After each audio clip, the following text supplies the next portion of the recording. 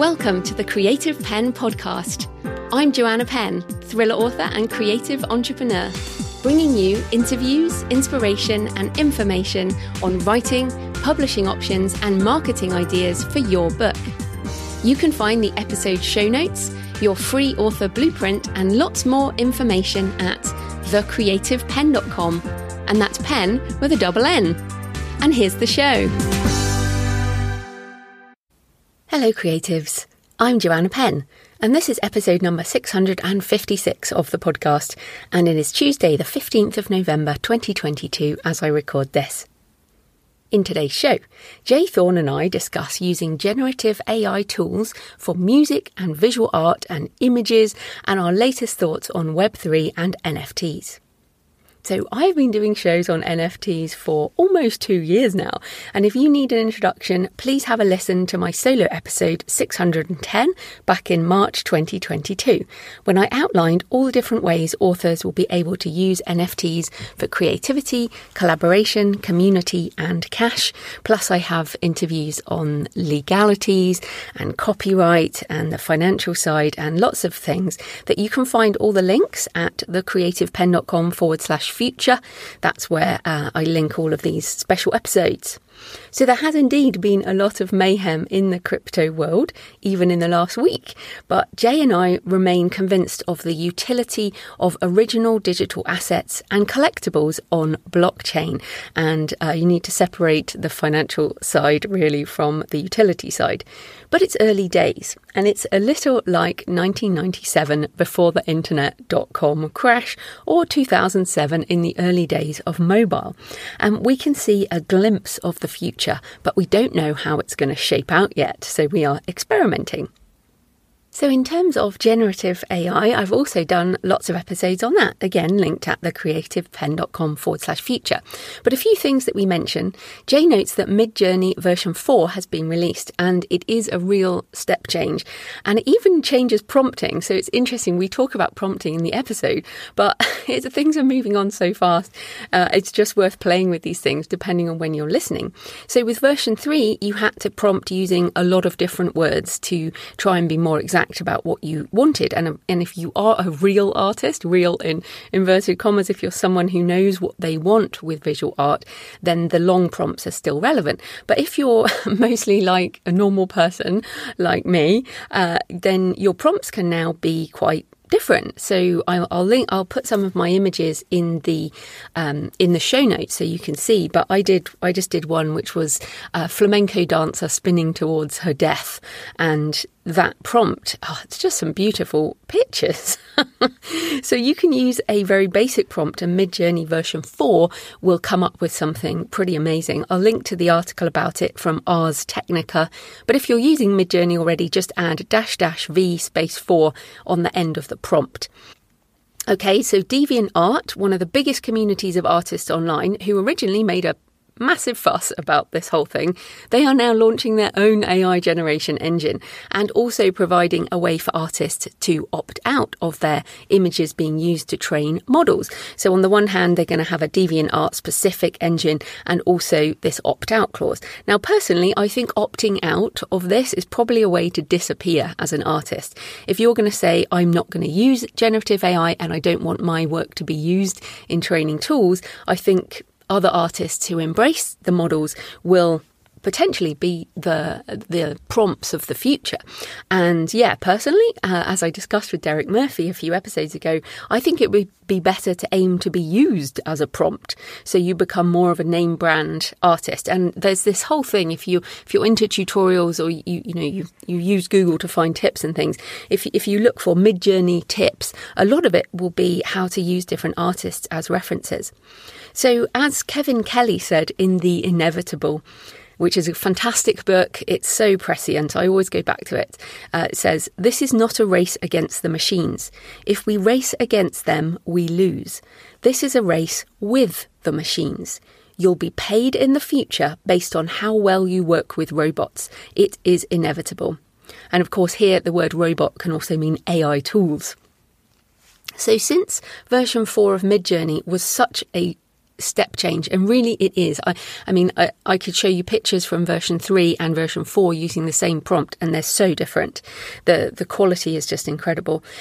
So I'm very interested in the rumours of GPT-4, which of course many of us using text generation are using GPT-3, and many of the text tools right now are based on GPT-3. So if GPT-4 is coming in the next few months, which I have, there is a rumour based on a tweet from Robert Scoble, Scobalizer at Scobalizer, I'll link to it in the show notes, who is usually privy to such things. So if GPT-4 is such a step change from GPT-3, that is going to be a very big deal indeed for text generation.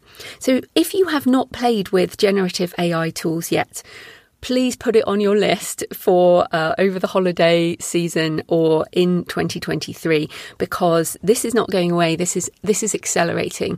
It's accelerating much faster than I thought it would. And as ever, my goal is to help you navigate the approaching wave of possibility in a rapidly changing technological space for creatives. Specifically, that's my angle. If you want more detail on AI and prompting and all of this, what does it mean, ethics and the problems, because there are problems and I do tackle that, check out my course, The AI Assisted Author, and I also cover an overview of how NFTs might fit into the future economy of being an author in my course on the creator economy, both available at thecreativepen.com/learn. So I hope you find today's episode useful, and Jay's interview is coming up very soon. But first of all, today's show is brought to you by the friendly folks at Written Word Media, which I use all the time. Actually, it's pretty much my primary email promotion site. So Written Word Media knows that marketing your book can be one of the most challenging parts of being an author. That's why they make marketing easy by providing quick, easy and effective ways to promote your books. Written Word is best known for their email promotion sites, Free Booksy, Bargain Booksy and Red Feather Romance. They have 5 promo sites in total that send daily newsletters to a combined audience of over 1 million readers. They even have a site to promote your audiobooks called Audio Thicket. When you purchase a promotion with Written Word Media, your book is sent to thousands of readers who love and read your books in your specific genre. As the email hits inboxes, you'll see a flurry of sales or downloads of your title. Email promotions are based on how many readers are in the genre and range from $25 to $500. To help you get the most out of your book promotions, Written Word Media recently launched Premium Membership, which gives authors 10% off their book promotions and special access to products and services like the new partnership with Yonder, a premium serial fiction app offering curated stories in every genre. Visit writtenwordmedia.com/membership to take advantage of this discount, or send them an email at info@writtenwordmedia.com to ask for recommendations on which promotion will best meet your goals. And as I said, I use Free Booksy and Bargain Booksy pretty much every 90 days or so for my first in series. And if you are an author who has a lot of books, certainly or if you want to do more regular promotions, then check out the premium membership. And I think this is super interesting. And Written Word Media wanted to be a sponsor of our futurist episodes because they're committed to the future of success for authors. So I'm really thankful for that. And of course, this type of corporate sponsorship pays for the hosting, transcription and editing, but my time in creating the show is sponsored by my wonderful patrons. Thank you so much, patrons. I really appreciate it. And of course, if you're a patron of the show, you get the monthly Q&A, which I will be recording. In fact, it might go out before this does. And you'll also get a percentage off my ebooks and audiobooks and courses. You can support the show with just a few dollars or euros or pounds, whatever your currency is. Less than a coffee a month for the extra monthly Q&A audio and supporting the show. You can support the show at patreon.com, patreon.com/thecreativepen. Right, let's get into the interview. Jay Thorn is a best-selling horror and dark fantasy writer, and he also writes non-fiction for authors.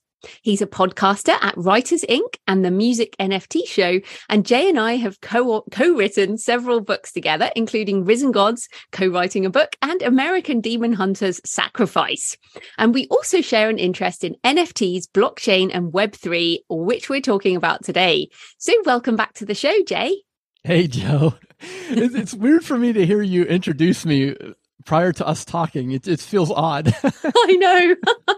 Yes, for anyone who hasn't been listening to the show a long time, you've been on lots of times and we've done lots of things together. But I feel like this is like the latest thing we're doing together, having worked together on and off on lots of things. I will have recapped in the intro like what NFTs are, so we don't need to go into that. But we talked in February 2022. So it's 9 months later as we record this in November 2022. And it's really important to timestamp it because lots of things have changed and moved on. So start by telling us about what's changed for you in terms of your own NFT projects and what are you doing in this music scene and everything? What are you up to? Well, yes. The last time we talked feels like a lifetime ago in this space. I've fully embraced the future, and we're going to talk about several of those aspects in this conversation. As far as specifically what I've been up to, I started a podcast called the Music NFT Show.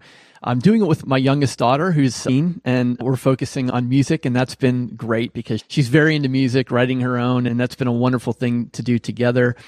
I started creating some generative music pieces on a platform called Async, which I'm sure we'll talk about, and I've just been immersed in the culture. I've been purchasing NFTs. I've been following the industry more so on the music side than publishing, but also just always straddling that line and seeing what can I take from the music industry and bring it into publishing and vice versa. Well, let's get into that a bit more. You mentioned generative music pieces on Async. So for people listening, we are going to mention sort of language that might need a bit of explaining. But one of your things was Nosferatu. Oh, sorry, Nosferatu. Is that right? Which I bought one. Yeah, with funny spelling. But tell us, what are your NFTs at the moment? So I've minted 2 projects, and the third one will be live by the time this episode airs. They are generative music projects. And what that means in plain speak is that, and generative art is not new. Generative art has been around since the 60s, but we now have the technology in Web3 for basically everyday people to create generative art. So essentially, the artist or the creator will make certain aspects of the art, but then the final piece is determined by an algorithm. And in a lot of generative art, that means that the algorithm is developing a unique piece of art. So for example, Nosferatu is a generative music piece that was inspired by the movie Nosferatu, which is having its 100th anniversary this year, which is one of the reasons why I chose it. But essentially what I did is I created a song and I wrote a song, and instead of recording, say, one guitar part or one vocal part, I recorded and produced multiple. And so I think of these as layers, as you might in Photoshop. And so essentially I load all of these layers, or what's called stems in the music industry, up to the platform. And when someone purchases one of these digital collectibles, one of these Nosferatu digital collectibles, the algorithm will pick one guitar track, one vocal track, one drum track, and assemble them, and then present that as the collectible to the owner. So essentially, I've created one song, but every time someone purchases one of those songs, they get a unique mix of it. And tell us more about Mission as well, because that one is going to be the new one that's coming out as this goes out. Yes, Mission is the one I think authors might be most interested in, because I'm calling it an audio drama. It's essentially a short story that I wrote with J.D. Barker, gave me a lot of help on the short story. We went back and forth with it about 12 or 13 times. It's about 3,000 or 4,000 word short story. And then I had David Lawrence XVII, who's an incredible narrator. I had him do the narration on it. And then I took the narration and I built a sound bed underneath it. So with my guitar and some other tools, I created a soundscape. And I put that all together, and that's going to be called Mission. So it's sort of this blend of music and narrative storytelling in a digital collectible form. I think it is quite hard to explain why we're so interested in this. But like when I minted my one of ones, and we're talking about digital collectibles, really, we'll come back to other things. But when I minted my one of ones, which was a piece of AI generated art with an ebook as extra content, I actually felt this kind of loss when I sold it. Like, it was much more an emotional experience than I expected, which I don't feel when I just get some money for an ebook that is up there, or like on Amazon or even on my own store, because they're not one of ones. They're not the collectibles, and I felt just as passionate about this digital only product as I do with when I'm proud of a book. So tell us, like, why are you so excited? Why are you so interested in creating this way? What's the emotional appeal, the creative appeal?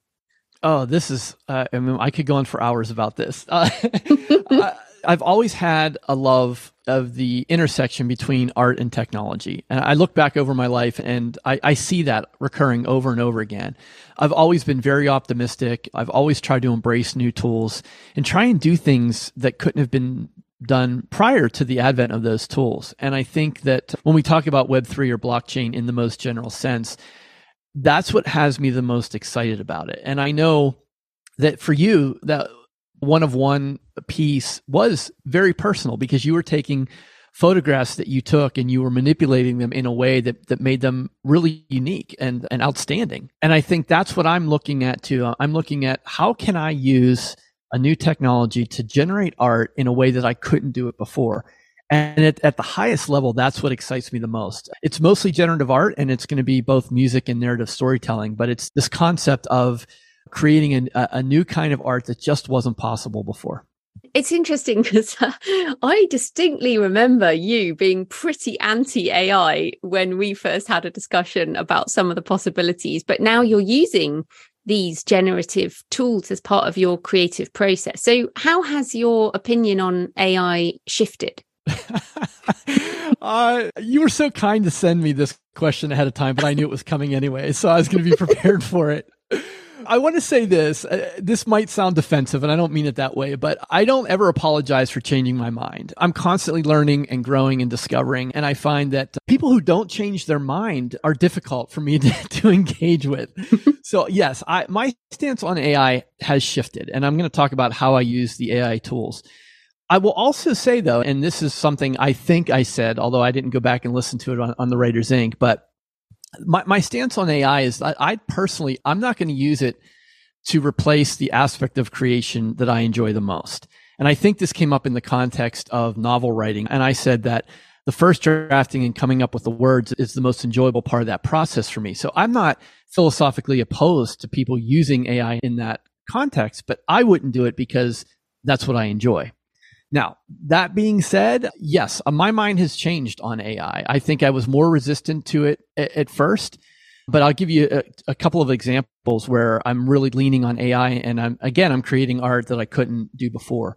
I am down the rabbit hole on Midjourney. I'm in, I've super fun, right? Super fun. Oh my goodness. Yeah. I've paid for the monthly account. I'm using it to create the album art for my music, and that's just not something I could do before. It's incredibly inspiring. I mean, your talk with Derek was wonderful. It really sort of jump-started my interest in it. I've used DALL-E too, but Midjourney is the one that I'm really enjoying. And more recently, literally just this week, there was a music plugin called Emergent Drums that was released, and it's AI drum sampling. So what it does is, if you're a non-musician, don't worry, I'll explain this in basic terms. It uses an AI to generate drum samples. So if you want, say, a certain, like a kick drum or a snare, you click a button and it generates it. And what that means is instead of using, say, pre-recorded samples or using someone else's drum recordings, the AI creates things that are unique to you. And every time you click generate, it creates a new sample. And then as a musician, I can take those samples and I can alter them and change them much the same way you did with your photograph. And so I really see AI becoming more integral. And yes, it is going to eliminate some tasks. And yes, that is going to mean that certain people will be out of work, but that's always been the case from the printing press on. Every time there's a new technology, it shifts the skill set and some jobs go away and others are created. Yeah. And I think the same thing. I mean, like you mentioned with the drum there, I think it's exactly the same with text. It's exactly the same with images. And I see this as a sort of world where there's even more digital abundance than there is now. So there's already more images than we can ever see. But what this does is, I mean, since I had that talk with Derek a few episodes ago, every episode show notes has an image generated by AI for. So in the past, I would buy custom art for the shareable image for social media, but now I just generate a custom piece for each show, and it's my piece. It's like the drum thing you mentioned, but the key point, if people still haven't tried these tools, is you have to give the AI tool the creative direction. Yes. Like it does not come up with this stuff itself, and even if it does at some point, there are these things called GANs where you can kind of go backwards and forwards, but with this stuff we're giving it a creative direction, and then we are, as you mentioned, altering it, changing it, curating it. You could just press spin, and if you didn't like that drum thing, it would just generate something new. So to me, that's the human part. It's our creative direction and the altering, changing and curation, because it just doesn't do it on its own, right?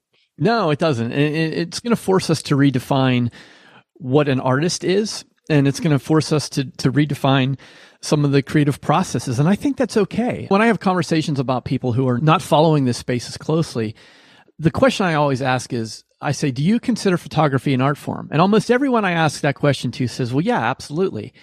I said, well, if you study the history, there was a lot of resistance to photography.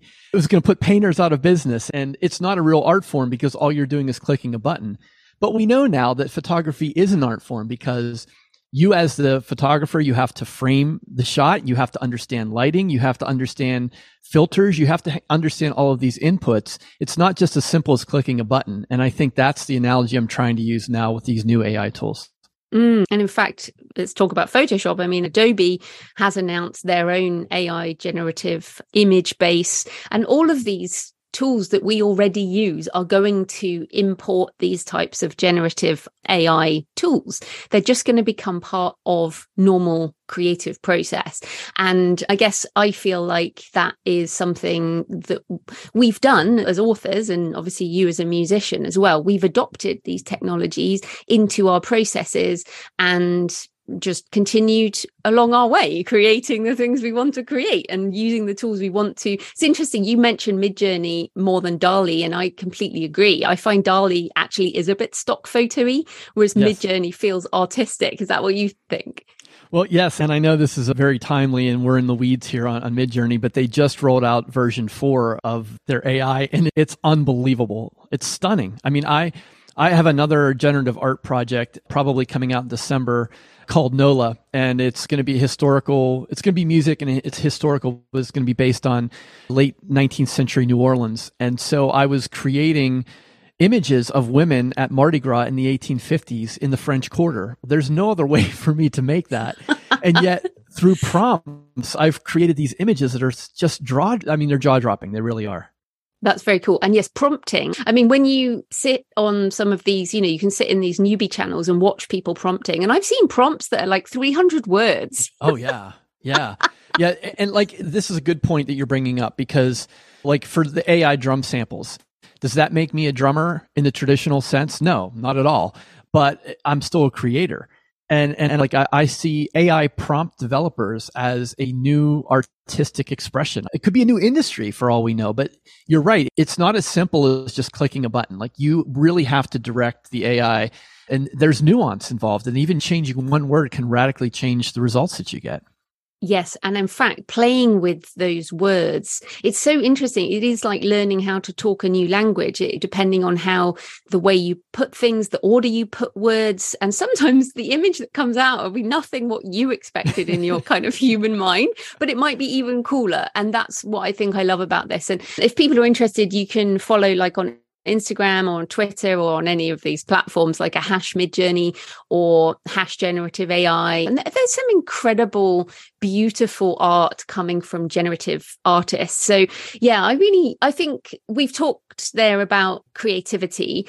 So we should probably get more into the business. I guess just to be clear, when we talk about Web3, you and I, we're not talking about blockchain and NFTs. That's not Web3. To me, Web3 is all of these things coming together. So these AI tools, they're not blockchain. Like Midjourney's not blockchain.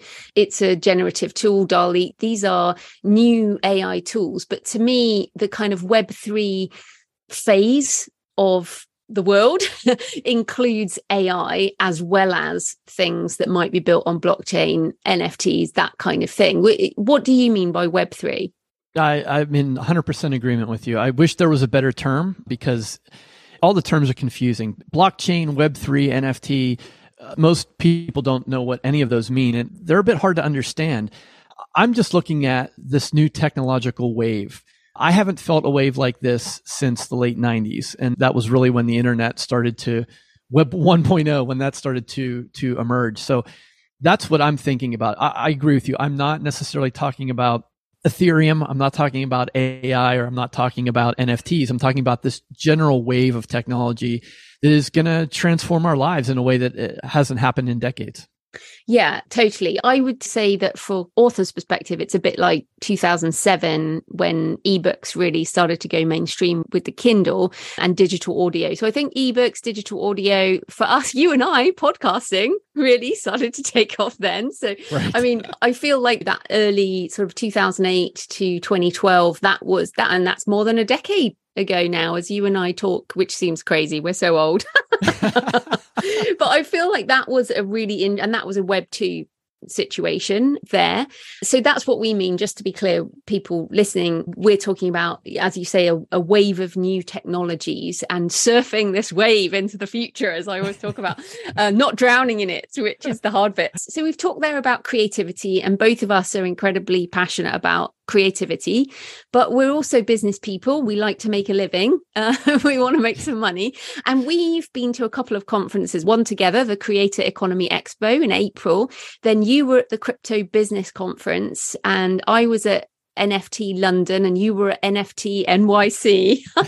So tell us a bit about what you found interesting in terms of the business side, the potential business side of Web3. Yes, definitely. I have a high level takeaway, and I'm really curious to hear what yours are, since you just came back from NFT London very recently. For me, I think what I've learned this year, and what I think is most relevant to authors and creatives who might be listening, is that regardless of how you feel about this, it's not going anywhere. It's not a fad. The genie is out of the bottle. And so you have to decide how you're going to engage with this new technology.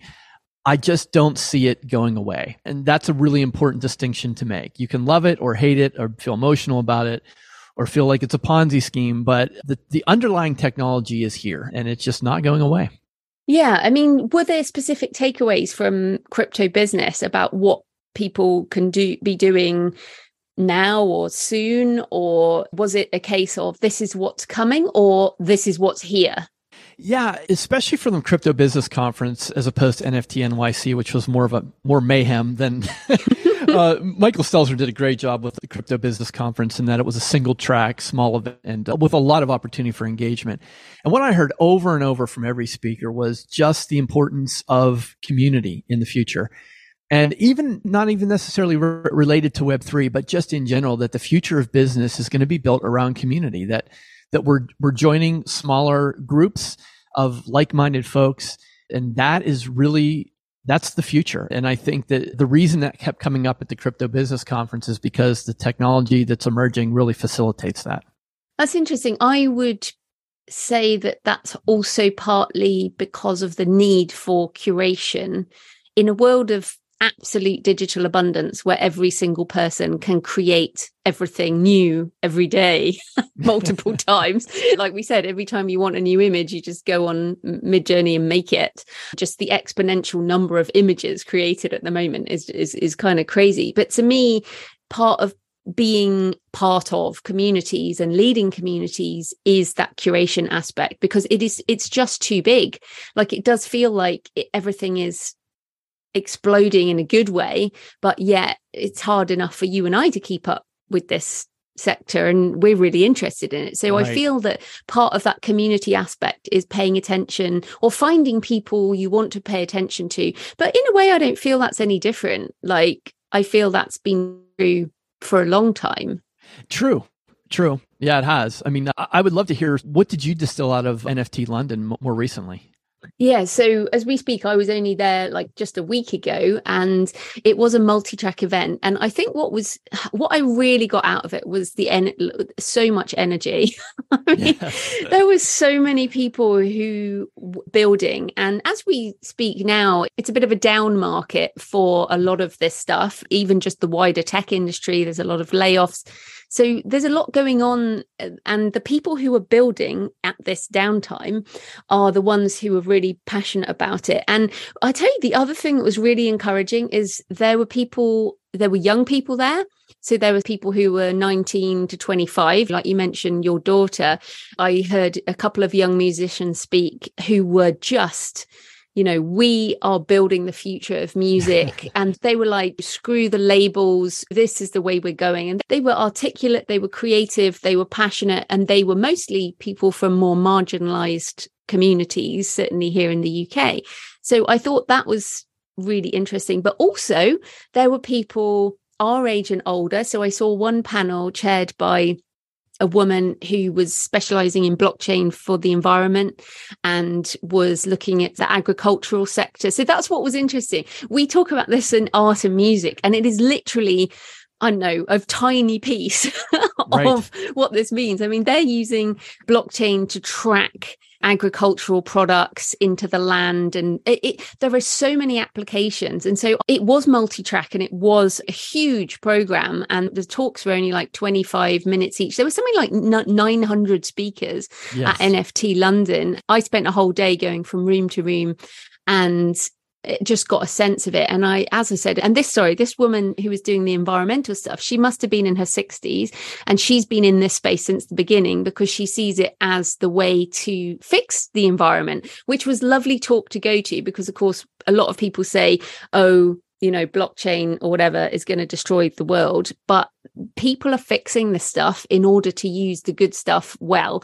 And so I just came away feeling like, wow, this is great. The other thing I felt was, like you mentioned, the chaos. I really felt like, oh my goodness, this is still early.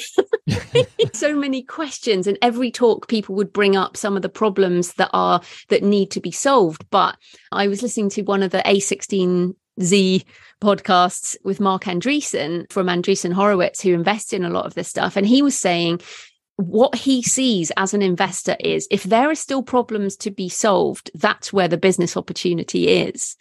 So I thought that was really interesting. And we only have a sustainable platforms, lots of platforms, if people are interested in building businesses, because it's all very well in free for all, let's all do it for the fun of creativity, but people have to make some money in order for things to carry on for the long term. So yeah, I felt like it was new, but I also felt this sort of energy of excitement, like we are building the next iteration of the internet, basically.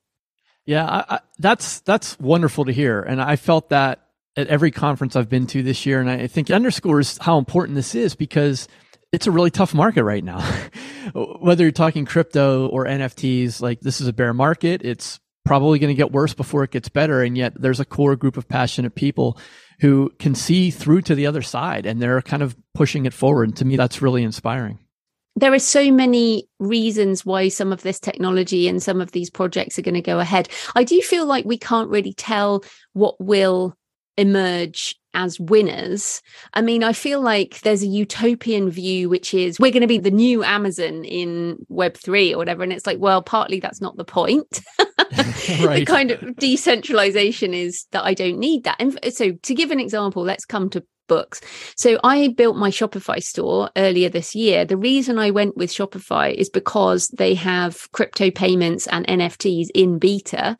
And at some point, presumably soon, let's say the next year, I'll be able to sell NFT products, whether that's my art or my books or your music or whatever, in my NFT store, in my normal store, alongside my ebooks, my audiobooks, my print on demand. They'll just have a hook into that, whatever that is. And so I'll be able to sell that direct on my own. And there were quite a lot of talks from platforms who were trying to build like a KDP or a draft to digital on blockchain that I don't know, I was challenging them and saying, well, why do I need that? You know, it's interesting, isn't it? Why do we need some of these platforms if we've built communities? Yeah, you're right. I've had the same head scratching thoughts about, and I'm not going to name them. I was trumpeting some of them just 6 months ago, but there's a tendency to gravitate towards Web 2 technologies and transplanting them into Web 3. And I think you're right. I think we're in a moment where now we're saying, well, wait a minute, is that what we really want? Like, do we want another centralized platform, or do we want to have creators have the ability to sell things directly? I think it's the latter of the two, but it's an evolution. It's a process. And I think mimicking the Web 2 platforms was probably where we started. Yeah, completely. And at the moment, the only thing we have in our heads, so when I say NFT ebooks in people's heads, it's just an ebook. So they say, why would I do that? But what you discussed earlier with your mission is music. I mean, it could just be, well, just buy the ebook short story, right? But Right. You've created more a different experience that combines different levels of art and creates a one-of-one generative piece that becomes more interesting to own than just like downloading your ebook and reading it. I mean, are we separating the concept of like an ebook or an audiobook and making NFTs new products? Well, I've taken your idea and used it in that even when I speak in generalities, I don't talk about NFTs. I talk about digital collectibles. NFT is a terrible term. No one understands what it means. But a digital collectible makes sense. And I think it gets to this, talking about the use case for NFT books. I don't think we necessarily disagree. I think there's some nuance in how you and I are viewing this. I think what I'm seeing right now is I think NFTs are going to be more like merchandise, in that they are going to be something new, a special edition, something unique, something you can't purchase. Will NFT ebooks become mainstream the same way they are on Amazon? I don't know. I mean, I might change my mind on that, but I just don't see NFT ebooks becoming a mainstream technology. I see them more so as becoming collectibles, special editions, that kind of thing. Yeah, I tell you what has made me really think about this is Amazon Prime. Again, we're recording this in beginning of November 2022. Amazon Prime just introduced pretty much an unlimited music catalog as part of Prime. You saw this, right? Well, yes, but there's a catch. They did do that, but it's only on Shuffle Play unless you pay them $9 a month. Oh, how interesting. So can you create playlists? I don't know because I haven't used it, but I've heard some pushback on it and said, like, yeah, if you want to listen to 100 million random songs, you can do that for free. Ah, okay, that's interesting. I heard an interview about it. And well, let's just remember that every time we think we know what the hell's happening, they just change the rules anyway. Right. So, and again, like, yeah, I mean, we were talking about Twitter before we started recording. I mean, again, there's no point in talking about Twitter because it's in so much flux. It's very hard to nail down what the hell might be happening in a month's time. And it's the same right now, like with Amazon Prime. And my feeling when I heard that they essentially, I mean, that many songs, however they did it, that's a lot of musicians whose music is now in a different form of royalty. So in my mind, I do see that these big platforms, whichever platforms, because there's a lot of subscription platforms, it's not just KU for ebooks. It could be that the future of digital reading and listening, it goes to, there's like a big chunk, which will be unlimited subscription, whether that's through a Prime model, whether that's through a monthly unlimited payment for ebooks or audio. So there's that one chunk that I believe will stay like that. And more people will just go into digital abundance model. Like I pay Spotify $10 a month and I get unlimited music and podcast and all of that kind of thing. Then I think there's a strata, which is like people buy ebooks and audiobooks from my Shopify store every day. Thank you, everyone, for buying from creativepenbooks.com. And they do that because they're supporting me as a creator. So they want to buy their ebook or audiobook from me directly, but that is a direct relationship. So they know that they're getting the ebook or the audiobook from me, but it's no different to the one they get on Amazon. Then there's a layer of special editions, which NFTs could fit into, which is, again, maybe I sell on my store or I sell on these other platforms. And that is for the even smaller group of people who want this digital collectible or ticket or royalty fractionalization or that kind of thing. So I almost see it as, like you said, this is not replacing what we have. This is almost another strata on top. Totally agree. I have been thinking a lot, as I know many people have, about Kevin Kelly's legendary post of 1,000 true fans. And I really see it now as 100 true fans with Web3. I think that's the potential. And it's not because NFT ebooks are beginning to go mainstream. That's not where the 100 true fans are going to matter. It's going to be the people who want to support you as an artist, who want to have something special, who are willing to pay for something special. That's where the 100 true fans come in. So I agree. I don't think NFT ebooks are going to replace what you get on your Kindle, but they are going to open up an entirely new paradigm of collectibles in a way that can be authenticated and tracked and for many years to come. And I do think that some of the royalty fractionalization models like Royal.io, which we've talked about before, where it's essentially a crowdfunding mechanism where people can buy into a song or potentially a book project, a bit like a Kickstarter, but when you actually get royalties later on. So with the Brandon Sanderson example, his 41 million, those 41, well, not 41 million people, but the people who joined his Kickstarter, me included, we will get a book, but we don't see any of the future money. Whereas what this will enable is the potential to buy into an author and get a percentage. Now, didn't you do something around this, or you had an idea around this? I had an idea around it, and then I backed off because there were legal implications. I don't want to be flagged as a security. But yeah, I think like the royalty sharing is on the philosophical level. I think it's really interesting and it's something to watch. On a practical level, the amount of volume of generated revenue for that to make a difference to the average person is pretty astronomical. So I don't think it's a bad idea. I think we will eventually get there, but you would need to be J.K. Rowling or a Stephen King. And as a reader, to be able to benefit from a royalty share, I think you'd need some severe volume. But I think it's the secondary royalties where every author, independent authors, mid-list, trad pub authors, the secondary royalties is where I think it's going to fundamentally shift the way we generate revenue and how we do that over the long term. The other thing I think will happen is, I hate to use the term, but flexing in the metaverse, which is just an awful term, but all the cool kids using it. And I think the metaverse has just accelerated. I know Meta is an absolute nightmare, but by signing a deal with Microsoft. So my husband works in a company now and he is on Microsoft Teams. He works from home. A lot of people listening, they'll be using Microsoft Teams as part of their job. And Microsoft and Meta just did a deal with the headsets. So Jonathan can absolutely see, like he does all these meetings with digital whiteboards. And at the moment, they're all on his flat screen. And he can absolutely see putting on a headset. I mean, he sits at his desk anyway with a screen in front of him. And he has multiple screens because he does coding and everything. And he sees the idea of putting on a headset and working in this metaverse space. So that's what I want people to think. When we talk about metaverse, doesn't have to be Facebook, but that's a Microsoft metaverse example. Like you and I are in a Zoom metaverse at the moment. You could just say it's like a branded world in some form.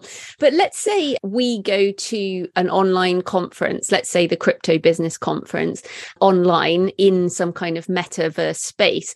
Then how I see NFTs also working is this connection with your avatar. A lot of the fashion houses are doing it. So instead of saying, here's my Chanel handbag or my Gucci handbag or whatever, which is an NFT, I say, this is my special edition Stephen King NFT. And I think it shows a lot about me as a person that my avatar is holding, let's say just holding, I don't even know what it would be. It's like, here's all my books. And it's like we would do a digital handshake and my bookshelf would appear behind me. And you're like, oh, okay, cool. She's into that and into that. And like I've always said, I'm going to have tattoos in the metaverse. My avatar is going to be like fully goth tattooed. You're going to be like, where's Joe? But I think that is really going to happen. Like I would collect things so that my avatar can demonstrate part of who I am. I don't know. I mean, a lot of gamers understand this, right? Gamers buy this type of weapon or this type of skin for their avatar. So gamers understand it, but a lot of writers might not understand that. What do you think about that idea? Yeah, it's coming. It absolutely is. And it's not it's not as crazy as it sounds. If you're not a gamer or you're very skeptical of the metaverse, as I am, like I recognize how big it's going to be.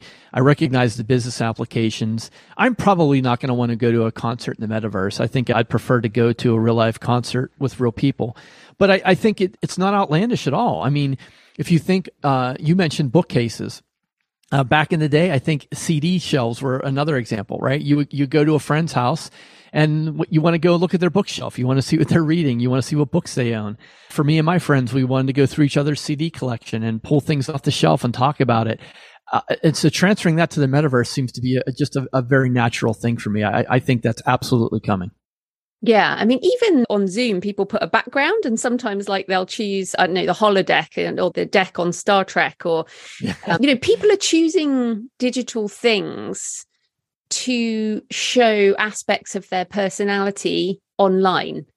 And so I think that's why I think this is another application. It's almost showing something about yourself. But yeah, that might be a bit further away. But I wondered if we could even attempt to think about how this is going to play out over the next couple of years. I mean, I usually am too early. So I will absolutely admit that I am too early. Like this podcast, for example, when I started in 2009, I've still got a blog post up where I was howling into the wind for at least 9 months before anyone even showed up.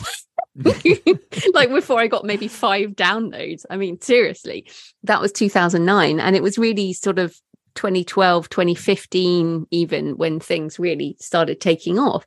I was 4 years too early with translation.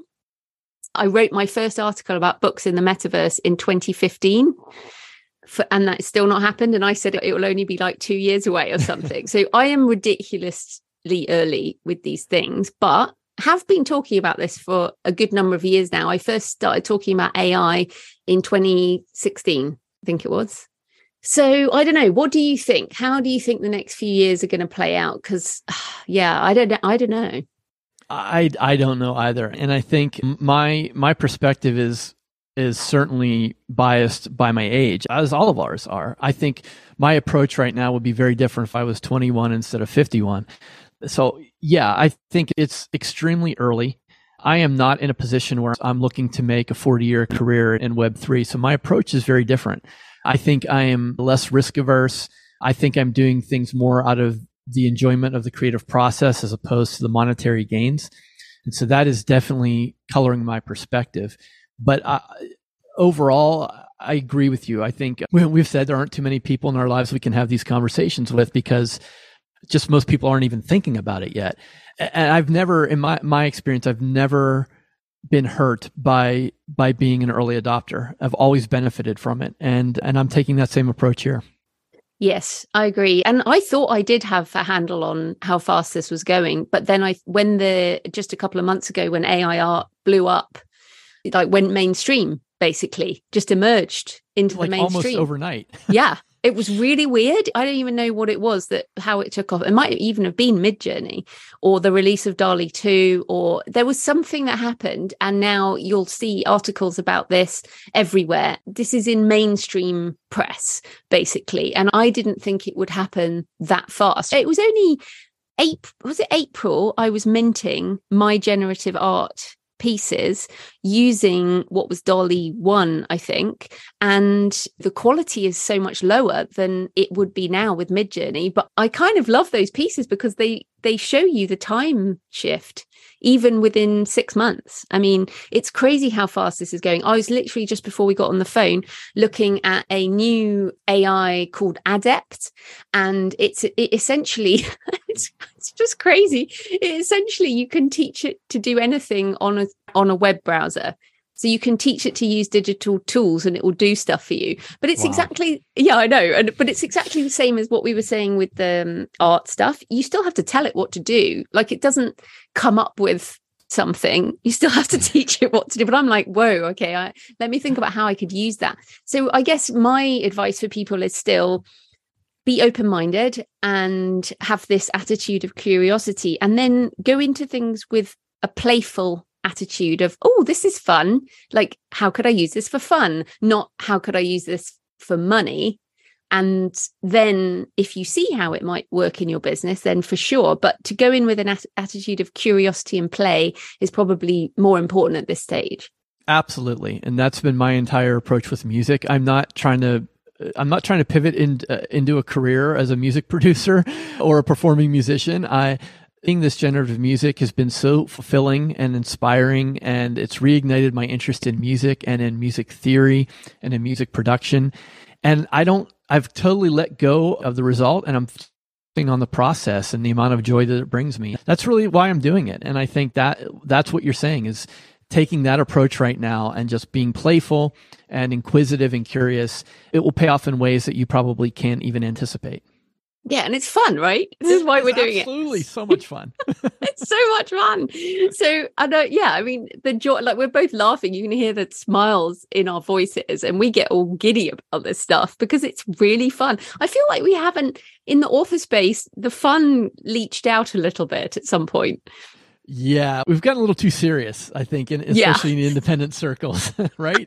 Yeah, absolutely. But maybe that's because it is our business, and this is not at the moment. This is fun. This is hobby. But I mean, as you say, we're both paying for Midjourney, the sort of monthly thing, so that we can create more. So we are taking it as a sort of a business step in a way. But yeah, I feel like it's going to be a couple of years before people are using the tools that we're talking about regularly. But equally, I think they won't even know that they're buying an NFT, or they won't even know they're using a blockchain tool, because all that language will just fade away.